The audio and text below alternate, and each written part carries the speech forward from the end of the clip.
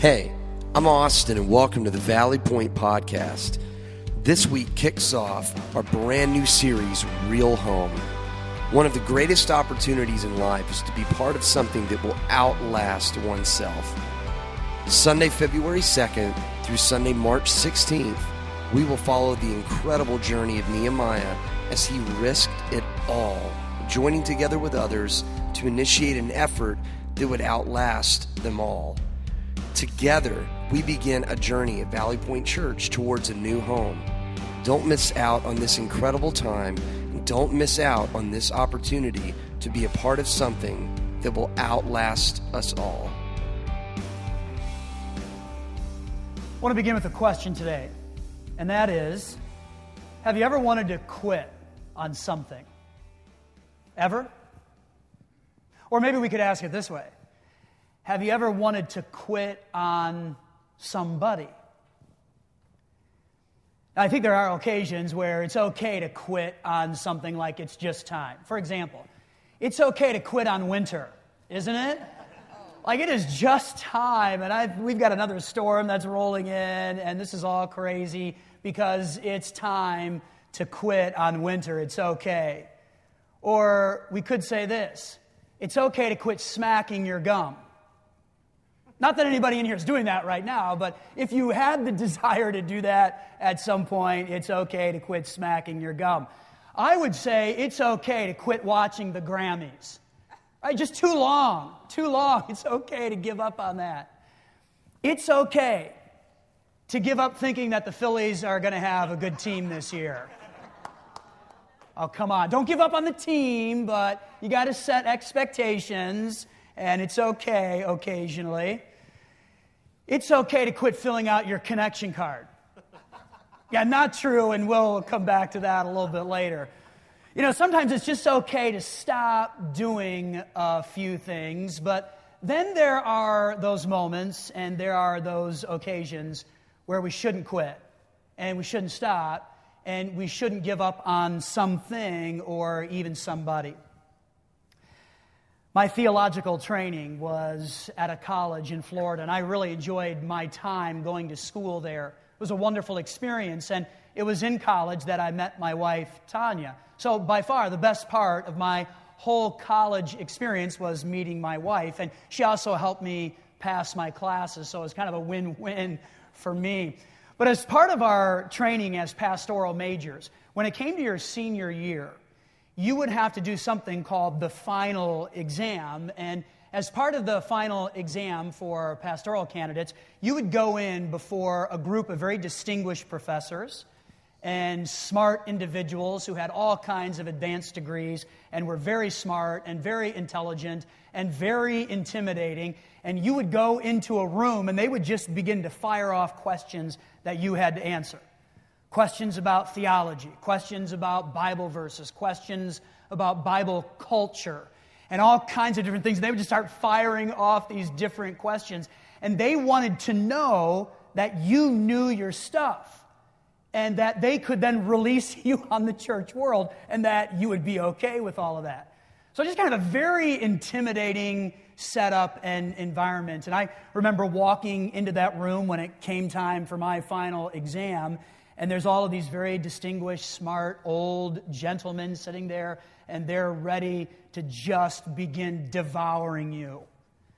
And I walked in with my Bible and my study notes, and as I walked in, you could almost see them elbowing each other and laughing. Look at this guy. We're going to eat him for lunch. Which is exactly what they did.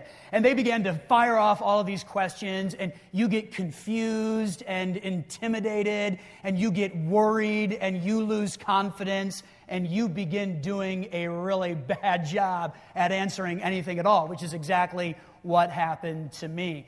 And so after about 4 hours of that, we decided to take a break. And I walked out of the room, and I was very frustrated, disappointed with myself, and ready to quit. Like, I just don't know if I should be doing this.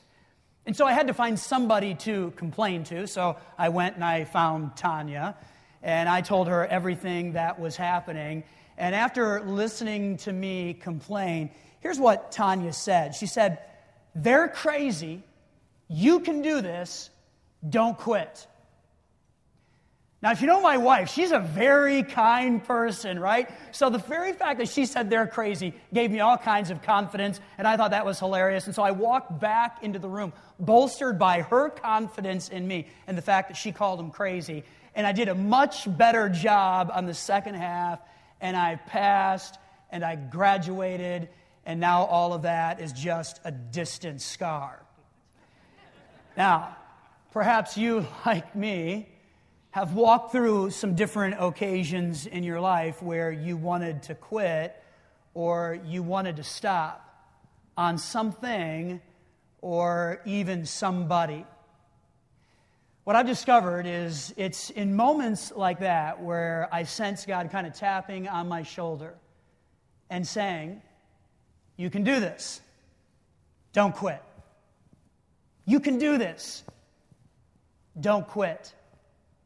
And here's the deal. Quitting leads to a life of unfinished projects, and those who are the quitting type tend to leave a wake of unfinished stuff in their past, and unfinished stuff isn't pretty. It's just not pretty. And so we get these wonderful whispers from God occasionally, where He whispers into our hearts or He taps us on the shoulder and He says, "You can do this. You can do this, and don't quit."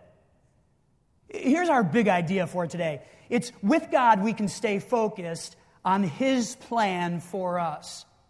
With God we can actually do that. By the way, we're sharing the same big idea as what our kids are dealing with today. And so if you have a child in Kid Point, you can kind of talk to them about how with God we can stay focused on His plan for us. And that leads to a no-quit kind of attitude. And this is what we want to pursue today. We're in the 5th week of our Real Home series, and I have really enjoyed walking through the book of Nehemiah and just trying to figure out what was happening in his life and how God worked in and through him to accomplish something great, and God really wants to do the same with all of us. Today we find ourselves in chapter 4, and what we're going to discover here is that Nehemiah faces some intense opposition. There are people that get in his way and want to keep him, and they want to keep God's people from moving forward with the project of completing the wall around the city of Jerusalem. And I think it would have been very easy for Nehemiah in this situation to just get confused and to doubt and to say, "Forget about this. I'm going to quit, and I'm just going to go back to my great job in a wonderful palace that is comfortable and easy, and I'm an important person there. I don't need to deal with all of this rubble and this devastation. I just don't need this. I don't need people coming to me wanting to do harm. And so I can just give up on this. I can just quit." But that's not what Nehemiah does, because Nehemiah is not the quitting type, and he didn't want to leave something unfinished in his past. Let me ask you this. Do you have something that you desire in life? Just anything that you desire? A goal? A dream? Maybe that thing you desire is to take another step spiritually, and you're ready to do that. And there might be fear involved with that, because what does it look like, and what does it mean, and will I be successful? But yet you're ready to walk through that. Or maybe you have a goal of reading more scripture, or engaging in more prayer, or being more active in church, and maybe even taking on a volunteer role. Maybe your desire, maybe your goal is to invite someone to come with you. I want to encourage you. You can do it. You can do it. Don't quit. And whatever dream you have out there, whatever spiritual step you may want to take, I want to encourage you and free you up to think about that right now as we walk through Nehemiah chapter 4 and find that there is opposition to every situation and opportunity when we step out and attempt to do something for God. There's going to be opposition. There is someone who wants to keep us from doing that. The side of this I want to investigate, though, is what we're doing together as a church family.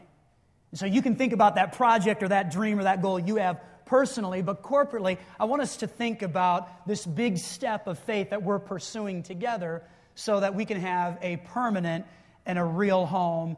And I want you to know that in our pursuit of this, we will face spiritual opposition. I mean, it will happen. It's already happened, and it will continue to happen as we move forward. And so there's two things that we need to do.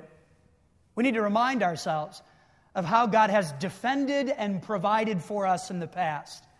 And God has clearly done that. And we need to remind ourselves of that. God has defended, God has provided, God has given to us individually and certainly as a faith community. He's done that for us in the past. And we need to remember that. We need to remind ourselves of those things. And then we also need to determine not to quit. So let's remind ourselves of how God has defended in the past, and then let's just determine not to quit. And all of that takes us into Nehemiah chapter 4, where we discover this opposition. So here's what we read. We're going to discover a few individuals here who are coming after Nehemiah. The first guy is named Sanballat. It says here in verse 1, he was very angry when he learned that we were rebuilding the wall. He flew into a rage and mocked the Jews, saying in front of his friends and the Sumerian army officers, "What does this bunch of poor, feeble Jews think they're doing? Do they think they can build the wall in a single day by just offering a few sacrifices? Do they actually think they can make something of stones from a rubbish heap, and charred ones at that?" Sanballat, he's kind of an interesting guy, and his name means to hate secretly. Unfortunately, here he's not being so secret about his hatred. He's just letting them have it. And then in verse 3, we're introduced to one of Sanballat's buddies. His name is Tobiah the Ammonite. He was standing beside Sanballat, and he remarked, "That stone wall, well, it would collapse if even a fox walked along the top of it." So, funny story. I didn't think much about this phrase until a month ago when I saw a fox on our Bethel Road property. And he or she were actually there, and I really didn't think much about the fox until a couple of days later. I pulled out onto Bethel Road, and he was sitting in the middle of the road, staring at me. And so I kind of stopped my car, and I looked at the fox, and he was a mangy, wiry, rabid, scrawny-looking thing. He just looked awful, not intimidating at all. And the thought occurred to me that I should probably step on my accelerator and just send this thing for a ride. But I thought that would be kind of mean, so I didn't do that, and I just made eye contact with this nasty, scrawny-looking thing, and eventually he went on his way. And then I thought about what was happening here and how Tobiah says, "Your wall is so pathetic. Your wall is so miserable and so puny that if even a wiry, rabid, scrawny-looking fox jumped up on the wall, the whole thing is going to fall down." I mean, this is a pretty big insult. A lot of sarcasm going on here. And Nehemiah picks up on the sarcasm, and so he says in verse 4, "Then I prayed, 'Hear us, our God, for we are being mocked.' But when Sanballat and Tobiah heard that the work was going ahead and that the gaps in the wall of Jerusalem were being repaired, they were furious. They all made plans to come and fight against Jerusalem and throw us into confusion. But we prayed to our God and guarded the city day and night to protect ourselves. Meanwhile, our enemies were saying, 'Before they know what's happening, we will swoop down on them and kill them and end their work.'" Nice guys, huh? Let's think about the opposition, and let's think about the enemy here, because here's what's happened. They used fear, confusion, mockery, and doubt to kind of demoralize God's people. That's exactly what we read here in chapter 4. Fear, mockery, confusion, and doubt. I mean, they just pulled out all of the weapons to demoralize God's people and keep them from doing the next right thing. This was a real enemy who had the full potential to keep this project from happening, and they weren't joking. They weren't messing around. I want you to know that as we move forward with our project and our goal and our dream of having a real home, a permanent facility for Valley Point Church on our Bethel Road campus, that we will encounter spiritual opposition. And we have an enemy who does not want Valley Point to take this step. He does not want Valley Point to succeed in any way. He does not want to see Valley Point go, serve, and love. He wants to see Valley Point do nothing at all. As a matter of fact, if we did nothing, he would be very happy with that. Our enemy is Satan. And he has the full potential to stop this project, and he is tenacious. And he wants to keep all of us from taking this journey. Have you ever had a compulsion just to be a little more obedient to God in your life? And again, maybe that looked like being more faithful to church, or more scripture reading, or a little more prayer, or volunteering for something where you can have impact in the lives of others, or perhaps even being a bit more generous to God's work, and you've had this compulsion on the inside to take that step of faith and to really obey God with that, and then all of a sudden, fear, confusion, mockery, and doubt creeps in. And this is exactly what the enemy does. So when that happens, and it will happen, it will. When that happens, what are we supposed to do? How do we actually work our way through that? I think we need to remember how God has provided for us in the past and determined not to quit, because we can do this. All right? We can do this. And so here's what Nehemiah did in this situation, because this is pretty intense. He has individuals who want to take out his life. I mean, they want to kill him. So we're not experiencing that, and that's good news. But that's what he had to face. And so how did he work his way through the desire to potentially just quit and leave an unfinished project in his past? Well, here's what he did, and these are our takeaways for today. Number one, keep doing the next right thing. At some point, Nehemiah made that choice. That here's the opposition, and the project is on the other side, and I want to get there, I want to complete that, I want to accomplish that, but yet all of this stuff is stacked up in between. I've got to keep doing the next right thing. I want to read verse 4 again. It says, "Then I prayed, hear us, our God." Verse 6, "At last the wall was completed to half its height around the entire city, for the people had worked with enthusiasm." What? I mean, that seems kind of crazy to me. That with this kind of opposition, the wall still gets completed to half its height because the people had a heart to work towards completing this project. And they did that with a lot of enthusiasm, even with all of the physical threats. Nehemiah kept doing the next right thing. So my question is, what's the next right thing for us?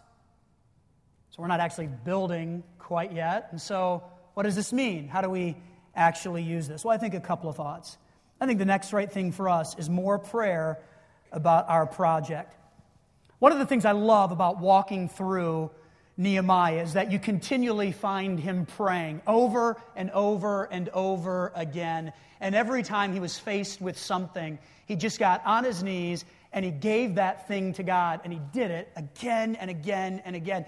And one of our goals in our whole process here of moving from here to there is that we would just cover this thing in a lot of prayer. And so I think the next right thing for us is more prayer about our project, and more prayer that God would use that piece of property on Bethel Road to have huge impact. Today we actually had scheduled a prayer event. We were going to do a bonfire, and we were just going to pray together and have a wonderful time, and our weather is not cooperating with us. So I want to let you know we're going to postpone that till next Sunday, and we're going to do it at the same time, 5 o'clock, and 5 o'clock to 6. I want you to save the date for that and bring your family as we just gather and pray on our piece of property for God to use that place to have huge impact. And this is going to help us do the next right thing, which is more prayer for what is coming. And pray that there's no more snow and rain next Sunday, because we need to pull this thing off, all right? So just save that date. I really want you to be there. We're going to have a wonderful time, and in 1 hour, we're just going to give ourselves to more prayer, which is the next right thing for us. So more prayer on and for that piece of property. And then I think the next right thing for us to do is more prayer about our role in helping Valley Point Church achieve a real home. Today in your gift bag, you're going to receive an envelope and a commitment card that just kind of outlines some different information about our coming commitment day, which is just in 2 weeks. And God willing, on that day, we're going to meet or even exceed our financial goals. And so I want you now to begin thinking and praying about your role in this process.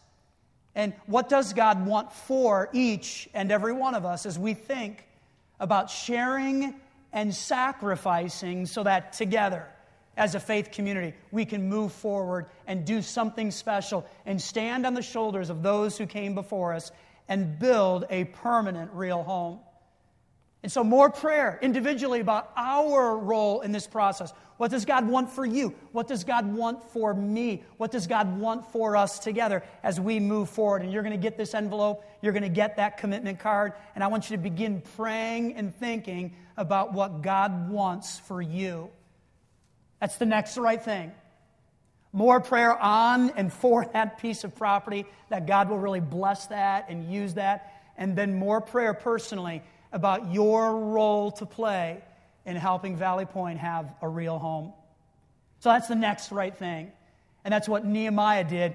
And boy, it really helped him push through all of the opposition. And when fear and confusion and mockery and doubt began to invade, just more prayer. More prayer. More prayer. And it helped Nehemiah and the people that were following him just move forward with a lot of confidence, to the point where they were able to complete the wall to half its height with a lot of enthusiasm. I don't know how enthusiastic we would be if we thought people wanted to kill us about a particular project, but it didn't seem to bother them. And the reason it didn't bother them is because prayer. More prayer. More prayer. And so we want to throw that at what's coming on our piece of property, for that property, and for our own role to play. And then here's the second takeaway. It's just determine not to quit. Determine not to quit. As you think about what God might be doing in your heart along this journey, determine not to quit. Determine not to quit, because we can do this. We can do it. I want to read the rest of the chapter because it's incredible. Here's verse 19. It says, "Then I explained to the nobles and officials and all the people, the work is very spread out, and we are widely separated from each other along the wall. When you hear the blast of the trumpet, rush to wherever it is sounding. Then our God will fight for us." A kind of a cool thing there. They determined a rallying point. Like, when you hear the trumpet blast, get there and God will do our fighting. Verse 21, "We worked early and late, from sunrise to sunset, and half the men were always on guard. I also told everyone living outside the walls to stay in Jerusalem. That way, they and their servants could help with guard duty at night and work during the day. During this time, none of us, not I, nor my relatives, nor my servants, nor the guards who were with me, ever took off our clothes." Imagine that smell. Right? Here's the good news. We don't have to do that, at least, okay? Although I have been wondering about some of you with your gray T-shirts. It might be time, but we don't have to do that. But let's do this, okay? Let's just think about what happened here in verses 19 through the end of the chapter, about how Nehemiah put together a plan where they would not quit. Let's determine a rallying point, and let's work together from sunrise to sunset, and let's do what it takes to complete this project. Let's not quit, because God's going to help us do this. And let's have an intense focus on God, who will give us a no-quit kind of attitude. Let's get there. All right, let's remember what Nehemiah said. And let's remember Tanya's quote. You can do this. Don't quit. Because you know what I firmly believe deep down inside of me as we think about this big project in front of us that is somewhat intimidating and daunting? We can do this. We can do this, church, because this is the step of faith that God wants for us. And so let's focus our attention on what God wants to do in and through us, and let's walk with Him, and with God, we'll be able to accomplish something big together. And that will give us a no-quit kind of attitude. Father, we're thankful for what we discover here in Nehemiah chapter 4. Boy, what some great reminders here, God, of how Nehemiah really pushed through some difficult things, and there was a lot of opposition there. And the opposition was more than just complaints. It was more than just people whining. It was individuals who actually wanted to take them out. They were people who wanted to kill them. And they had their own plans in order to do that. And yet, Nehemiah didn't quit. He didn't stop. Even though there was confusion and doubt and mockery and fear, God, he prayed, and then he continued to move forward. And so, God, we know we have a spiritual enemy that does not want to see Valley Point go forward. It's an enemy that wants us to accomplish nothing. But God, we know that's not what you want for us. That's not what you've called us to do. You've asked us to move forward, and we get a new tool in our hands and a bit of time here called a facility and a structure, and we know that's what you want for us. So God, I pray that you'd help us to push through the fear and the mockery and the confusion and the doubt that the enemy will throw at us to keep us from doing anything at all, and that we would throw more prayer at everything that's coming in front of us, and even more prayer about our own role in this process. And we would just determine, God, not to quit. Give us that kind of attitude and that kind of desire. And God, I know that you used that in Nehemiah and the people there, and they continue to move through their project to do some pretty amazing things. And we're going to discover that in a few weeks. And I think we're going to be really impressed with how you work in and through them to accomplish something that was nearly impossible. God, you made it happen. And so we ask for the same right here. Give us that no-quit kind of attitude that happens when we work with you. God, we pray this now. In Jesus' name, amen. Well, thanks for listening. We'd also love to have you join us on any Sunday morning at the Garnet Valley Middle School at 9:15 or 11 a.m.